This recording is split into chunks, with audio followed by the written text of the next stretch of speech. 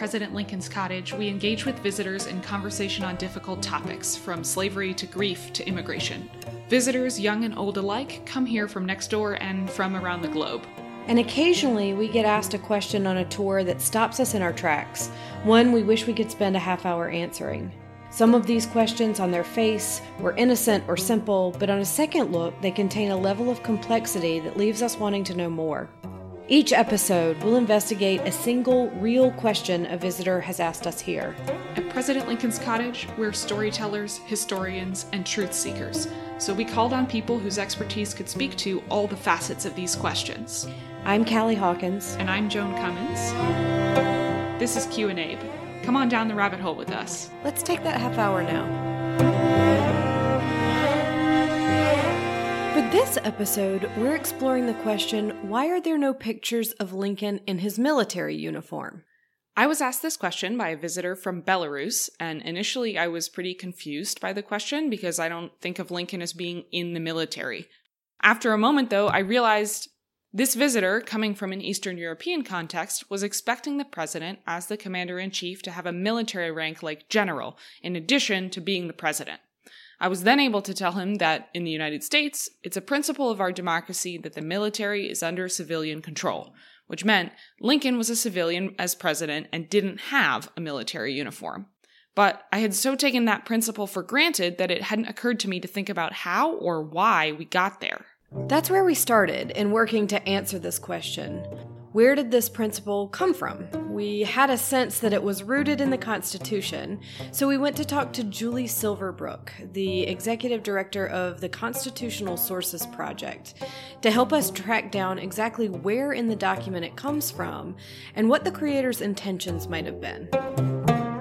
So the framers of the U.S. Constitution really did want to work to ensure that the military would be under civilian control. And as I alluded to before, this was based in part on the European experience and the decision of the framers to not emulate that experience. When the Constitution was drafted in 1787, the colonies had just fought a war for freedom from Great Britain. The king controlled the British military, and the framers really didn't have any interest in duplicating that system. In fact, one of the Declaration of Independence's grievances against King George III was that his government had rendered the military independent of and superior to the civil power. Earlier in 1776, when Virginia wrote its Declaration of Rights, they emphasized the primacy of civilian control of the military as well. In that document, it says, in all cases, the military should be under strict subordination to and governed by the civil power. When the framers actually wrote the Constitution in 1787, they separated the responsibilities for the military, placing the responsibilities firmly in civilian hands in two branches of the U.S. government. In Article 1, Section 8 of the Constitution, it is provided that Congress shall have the power to raise and support armies and to provide and maintain a navy. In addition, Congress has to provide for the state militias when they are called to federal service, and Congress has the power to declare war and to make the rules for governing the military. Article 2, Section 2 states that the president shall be the commander-in-chief of the Army and Navy of the United States and of the militia of the several states when called into the actual service of the United States. So the framers spread responsibilities for the military around. The president and Congress have to work together to use the military. As the U.S. military expanded, additional legislation has made civilian control over the military more specific, Julie says. The National Security Act of 1947 made sure the Defense Department would be civilian-led, and at present, a person has to be out of the military for 7 years before they can hold one of these offices. Interestingly, these changes also sprang from an effort to avoid the experiences of Europe. This legislation was passed in the wake of World War II and in the lead-up of the Cold War period, and was motivated in part, again, by the European experience, wanting to take a departure from the European experience Even though there was a much larger standing army in the post-World War II context, they really wanted to emphasize civilian control so that there wouldn't be a temptation toward militarization and possibly despotism that was experienced in Germany and Japan, and something that the United States and the Western Order had to confront during World War II. So it's true the civilian control of the military is written into the Constitution, but it's also a principle that's been developed and reinforced over time. We also felt like we needed to know more about how people think critically about the relationship between civilians and the military in the present-day context. What kinds of things do current scholars consider? How does the U.S. compare in an international context? We brought in Alice Hunt Friend, who works with the Center for Strategic and International Studies and with American University, to help us out.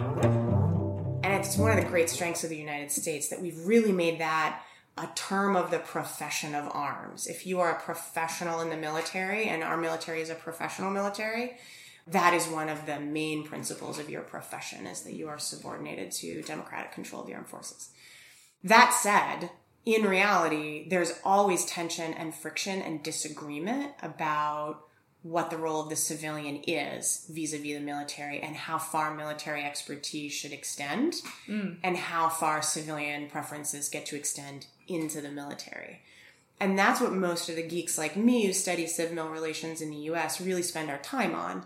We don't worry about coups so much here in the United States, in part because we have this really strong tradition of subordination to civilian control.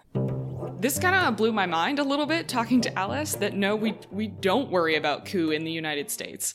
I've always thought of them as sort of a bad disaster thing that happened somewhere else. Yeah, it reminded me of an article I read not too long ago about the only successful coup in American history, which was actually in Wilmington, North Carolina in the late 1800s, when a group of white supremacists massacred hundreds of African Americans in an effort to take over the port city's multiracial government. So yeah, bad disaster thing. Yeah. I hadn't realized how strong this principle was, and that was part of where my confusion with the visitor came from, because it felt so automatic to me that of course civilians would be in control of the military. Julie was able to validate my experience. Overall, I do genuinely believe that the notion of civilian control over the military is so ingrained in our institutions and the American psyche that I don't think it's a overwhelming political concern, and I wouldn't put it in my top 50 current concerns over our political system. Alice was able to tell us what kinds of things are a concern in the civilian-military relations field. If we're not worried about coups, what are we worried about instead? There's a lot of concern in other countries of the military itself deciding to intervene in politics. And I am way more worried right now about the trends I see about civilians pulling our military into politics. Because I don't know how you unspool that once you do it. And, there's a lot of evidence from other countries about sort of post-coup governments and sort of democratizing after military dictatorships and other. So I suppose there are examples out there, but I would really, really prefer we never, ever, ever need them. Yeah. And we're not at all close to that today. But we are flirting with a lot of tendencies that could be really problematic if they become persistent trends. So for me as a scholar, I always sort of focus back on civilians and civilians thinking about this relationship as hard as our military counterparts do, because the military thinks about it a lot. It's just the kind of argument that we have to think about the long-term consequences and whether or not we can either reverse these choices or if we can live with them if we can't reverse them. Alice gave us a couple of examples of what she's talking about here, including when political candidates publish lists of military officers who have endorsed them, by way of implying that the entire military is on their side. The example that immediately comes to mind for me is the conversations around kneeling during the national anthem, that there's a group of people who very much see that as disrespecting the military or the service of veterans and have drawn the military in on their side by way of hoping to strengthen their position. Plenty of the people making that argument are veterans themselves or have family members in the military, but then you also have veterans who are saying, don't use me to support this argument. I went and fought in the first place to support people's right to protest. Weirdly enough, in Lincoln's time, we had some of the shift happening the other way, of the military inserting themselves into civilian politics. George McClellan, who ran against Lincoln for president in 1864, distributed campaign posters featuring him in his uniform as general in the Union Army. And he was still actively serving as he campaigned for president and didn't resign his commission until Election Day. Don't worry, everybody. Lincoln won the election. Yeah, and historians pretty much agree that McClellan would have been a terrible president. But even during Lincoln's first term, there were concerns about his presidency. One of the things that worries people about the prospect of the military getting involved in politics is that the military holds so much power. Their job is to exercise power through violence or the threat of it, and that power entering the political stage can be scary. Lincoln, as president, oversaw some of the most ambitious and unprecedented expansions of executive power, which people also found scary. Most famously, Lincoln suspended the writ of habeas corpus, which allowed him to indefinitely detain Confederate sympathizers in Maryland. But also the Emancipation Proclamation would probably be today called an executive order. Lincoln unilaterally liquidated millions of dollars of property bound up in the act of owning other people. Many found that frightening, and many others were thrilled. But did Lincoln's expansions of power in this way extend to the civil-military dynamic? As commander-in-chief, he was pretty involved even in operations and tactics, the small details of the war. Alice says traditionally, this kind of thing is supposed to be outside the bounds of civilian control. Nevertheless, she admires the way Lincoln handled it. You know, when you just think about the ability to connect the political level strategy to the military campaign, and then all the way to military operations and tactics, you know, Lincoln just had that one figured out, and he figured it out fairly early on. And a big part of that is what today we would call micromanagement, which has a very bad rap. And I was reflecting on this earlier, and I think there's a really important distinction between micromanagement, which indeed can be very unhealthy, and oversight and accountability. Right? And I think Lincoln was really great at accountability. The rap is that he lived in the telegraph office, and he got daily reports from the front, and he visited the front many times. Well, and one of the great stories about his time here at the cottage was his daily commute. Yeah. You know, and he used that time to stop and talk to soldiers, in hospitals or on their way to battle, the contraband camps. You know, he used that time to hear more about what was actually happening at the front. So and he got information from his corps commanders. He sort of went up and down the chain of command to get the real story.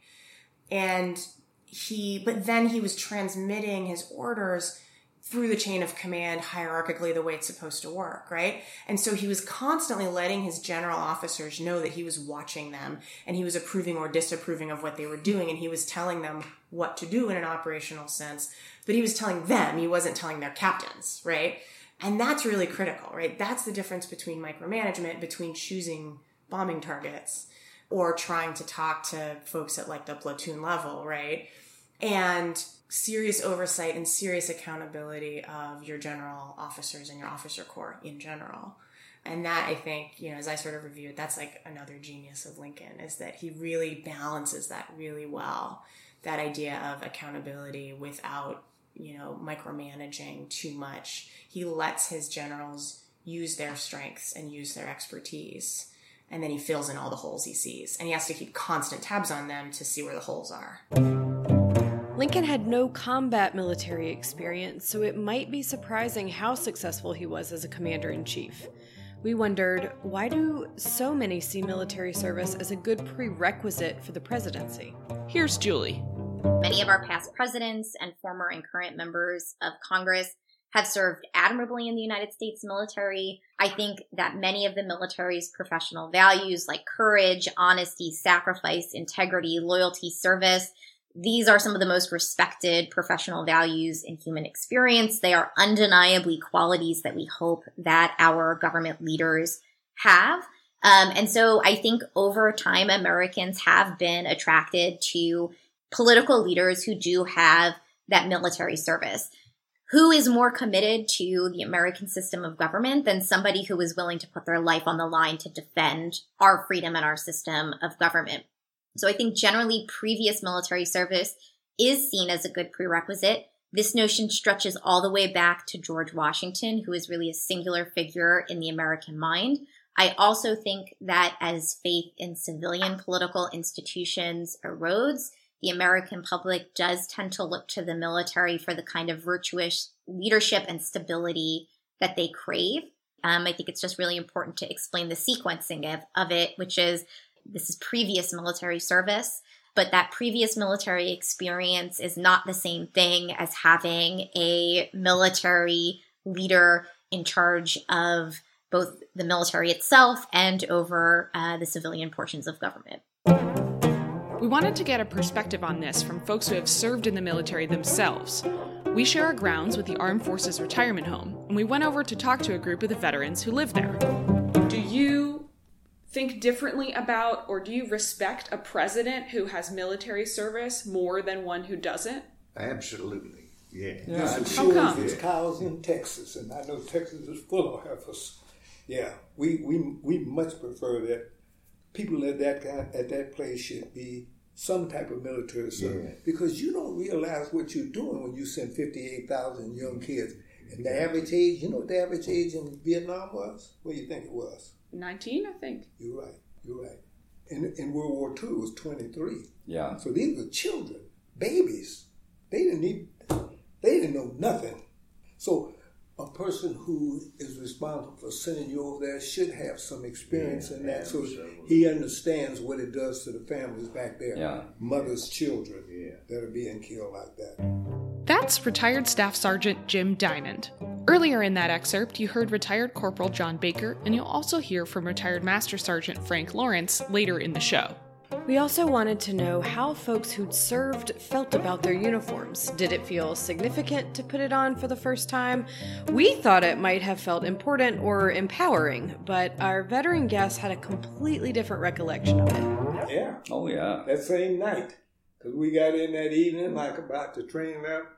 I guess it must have been 4 o'clock, 3 o'clock in the afternoon, and we probably got in like about 11:30, 12 o'clock. We got into the base. They first got to the train station. They picked us up in buses and took us to the base. We was up all night, and while we were going through there, the guy handed you this great big bag that we learned later was called a duffel bag.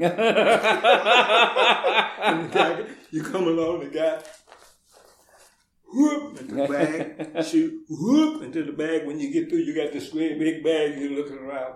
You knew that was a uniform. Yeah. We hadn't put it on yet. Yeah. When you woke up the next morning, they had toothpaste in there and shaving cream. And everything. Yeah. You was ready to go. Yeah, that's a quarter. It was like all issued by the quartermaster. That's right. Everything. Yeah. Well, we were still under that when I went in, and we had the same uniform, and then one-piece fatigues. It was the most horrible things I ever wore. Them things. They're coveralls like a mechanic wears in a garage. Nothing didn't fit. Well, I'm not like these gentlemen here. I was a draftee. In the Army, each base has a specialty for training troops. And then they give you a little uniform that tells you what branch it is. It was in the summertime, and the uniform was different from in the summertime. And this is winter. And the only thing it lacks is an Eisenhower jacket. But at that time, the demand for summer uniforms was so great, and they're khaki like this right here. It was so great that they had to call Sears Roebuck and get enough pants, khaki pants. They didn't have enough of the issue pants, so I felt kind of self-conscious on the base there with my Sears and Roebuck khaki pants, where the other boys had their GI stuff. But they finally gave us the right kind after several months. So that's how I was issued my uniform, and much the same procedure as they. Do you think people would have taken Lincoln more seriously if he were wearing a military uniform? I don't know, probably not. There is an image of Lincoln in 1847 that really looks like Mary may have gotten to him before he sat for it, because his hair is all smoothed out and he just looks kind of awkward. And I can imagine that same kind of scene or that same kind of image with him in a uniform. It just doesn't seem to fit quite right. I don't think the uniform would fit him quite right. I haven't seen him really in any pictures where his clothes look like they really super fit well, because he's sort of a lean, gawky kind of dude. And for me, having a leader in that context who like insists on being seen in their military uniform is an indication to me that they don't actually have any power, because they're worried about whether or not people see them as powerful, and they're using the military uniform as a way of showing that off. Yeah, I do think that image was something that the Lincolns, especially Mrs. Lincoln, was hyper aware of, though. And I do think that perhaps she thought that if Lincoln's image was improved a little bit, maybe, or if his physical image was improved, that their image as the first family might be improved a little. I think she was hyper aware of being the first family from the frontier and being seen as sort of country bumpkins. And it's true that people treat you differently based on the way you physically appear. Absolutely. So I do think that there is an important part of, or an important role that image plays in this question too. So with that in mind, we also spoke with Paul Beagle, whose grandfather painted a really striking image of Lincoln in his pajamas, working on the Emancipation Proclamation by his bedside, glasses on and one slipper dangling off of his foot, right here at the Soldiers' Home. I am the grandson of Jess Wilhelm Schleicher, who was my mother's father and who was the artist that painted the Abraham Lincoln painting set in the Lincoln Cottage. I saw it for the first time in their attic in Washington, D.C., with mold and dust on it. It was framed, and everything was very dusty. And I believe I was up in the attic just looking around because my grandmother said, "You should go up there and take a look at the dead bats that I swatted last night." And I said, okay. And I went up there and I saw this. And I asked my mother when I came back down, his daughter, "What the heck is that painting?" And she described it to me and showed me the articles in the newspaper of when it was on display in the Senate office building. And I thought, that is great, but why is it there collecting dust? So she took it down from there, and she, being an artist as well, knew how to restore it. And she made it beautiful again. It was hanging in our home in Chevy Chase until they passed it on to my brother and me, and I currently have possession of it. He began his career in New York City as an illustrator. He wasn't a portrait painter, more or less. He illustrated magazine stories, and he also illustrated short stories and I guess what you used to call the pulp fiction books. So lots of action-type scenes, right? Poised with a gun or something. It was very interesting. But when he got this job in what was then called the War Department here in Washington, D.C., he moved his family down here, and he took up a position to be the painter, I think the head painter of the inspirational patriotic war posters for recruitment. There's one of an Air Force pilot standing with his head kind of in the clouds holding a bomb, and I think the caption on the poster is, "Over the ramparts we watch." Very, very prestigious looking scene. And so he began to get national acclaim because of that. He had already had that from the covers of those fiction books. But I think that he got the job here in Washington, D.C. because of his background in painting those covers. I think all I can say is that Jess himself, wanting to always be a person that would do the right thing, do what's right in life, he probably identified with Lincoln because that's what Lincoln was doing. So that is the reason he depicted him in that manner. Very, very human-like, not a god, not this leader of the military, but more or less he is human, and he's got compassion and humility and his seriousness about what he was doing in that act. And Jess knew that you can be jovial and you can dance around and have fun in life, but when it comes to trying to do the right thing, you have to be serious. And in that scene, You can see the look on Lincoln's face and his concentration, and that's how he was. But in spite of that, he was human and not godlike in that he was wearing a nightshirt and it was bedtime. And in the photographs from those old days, you can see Lincoln struggling. You can see it on his face, and maybe even so in my grandfather's painting. Paul had one more thing to add about his grandfather as he grappled with Parkinson's disease. Maybe just to emphasize that more than his hobbies and his professional art, that to me, what he meant to me was someone to follow from a philosophical and approach to life point of view.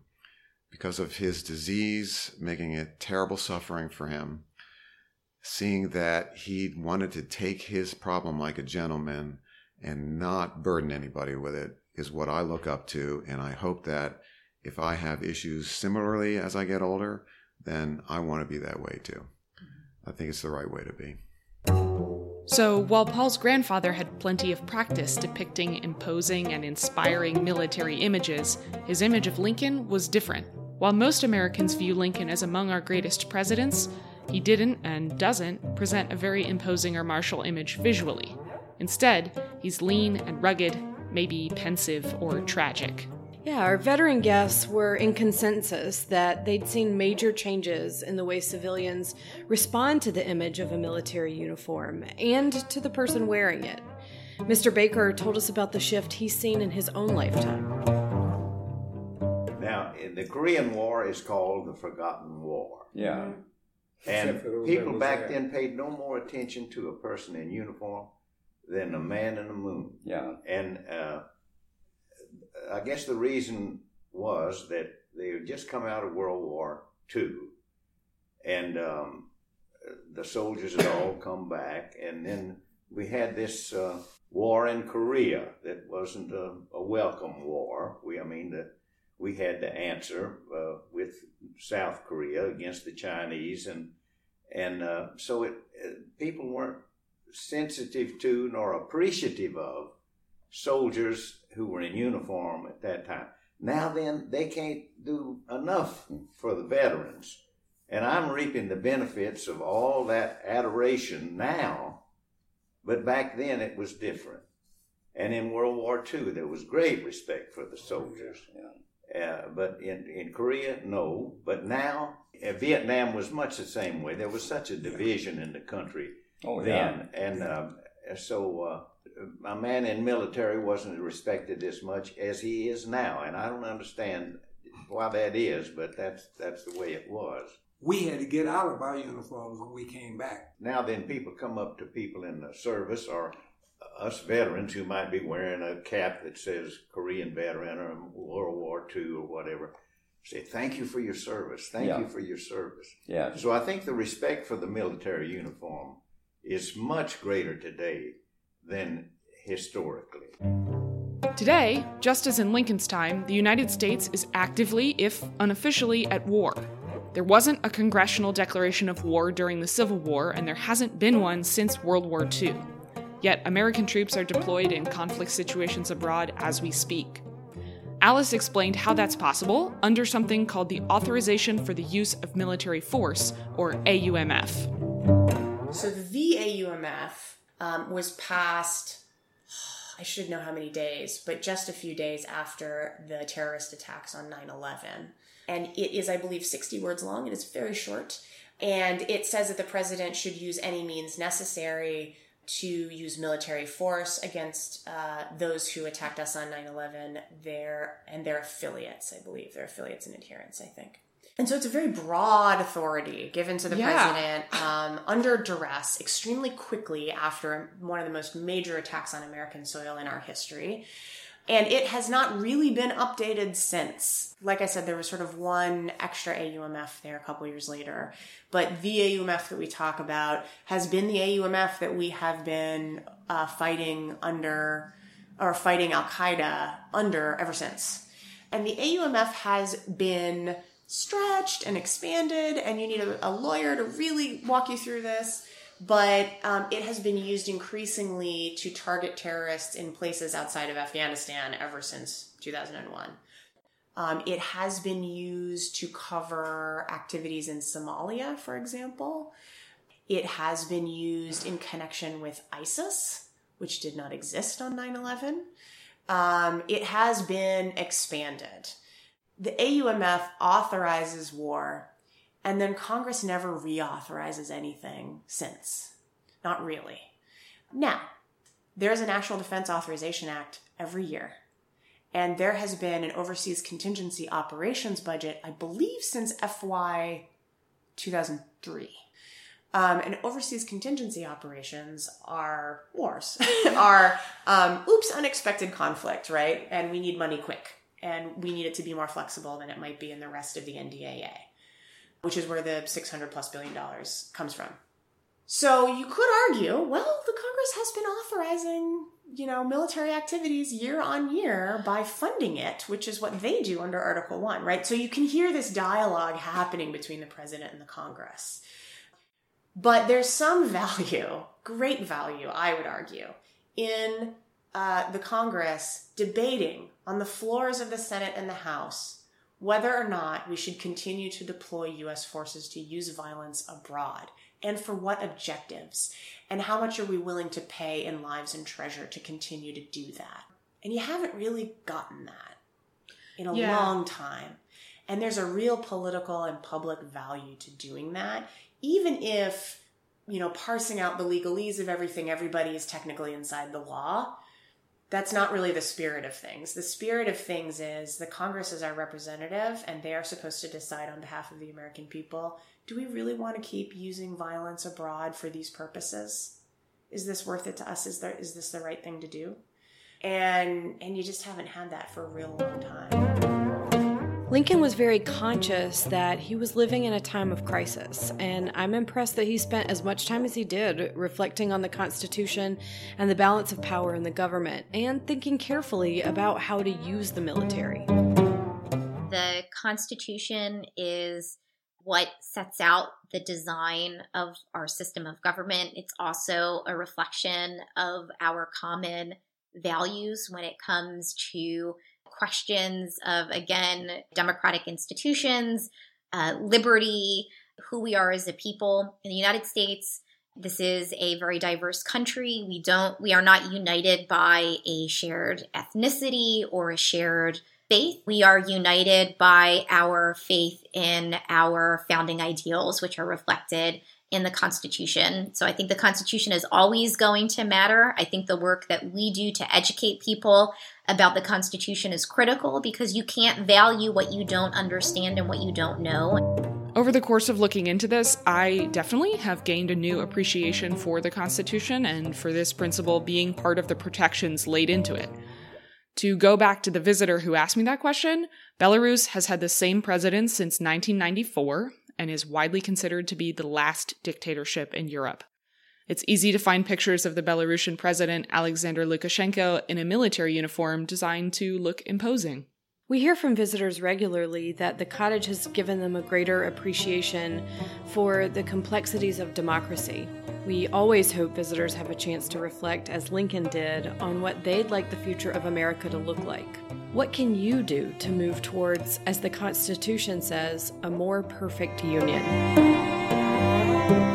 This episode was produced by me, Joan Cummins, and Callie Hawkins. Music for Q&Abe was written, performed, and is copyrighted by Clancy Newman. Q&Abe is possible thanks to generous supporters of President Lincoln's Cottage. To find out how you can support this podcast and other programming, visit www.lincolncottage.org. To the Belarusian visitor whose question sparked this episode, best wishes in your own journey on understanding democracy. And thanks to you all for joining us for Season 1 of Q&Abe. You'll hear from us again with Season 2 this winter. Comments or questions in the meantime, write to us at podcast@lincolncottage.org. President Lincoln's Cottage is a home for brave ideas. Stay curious.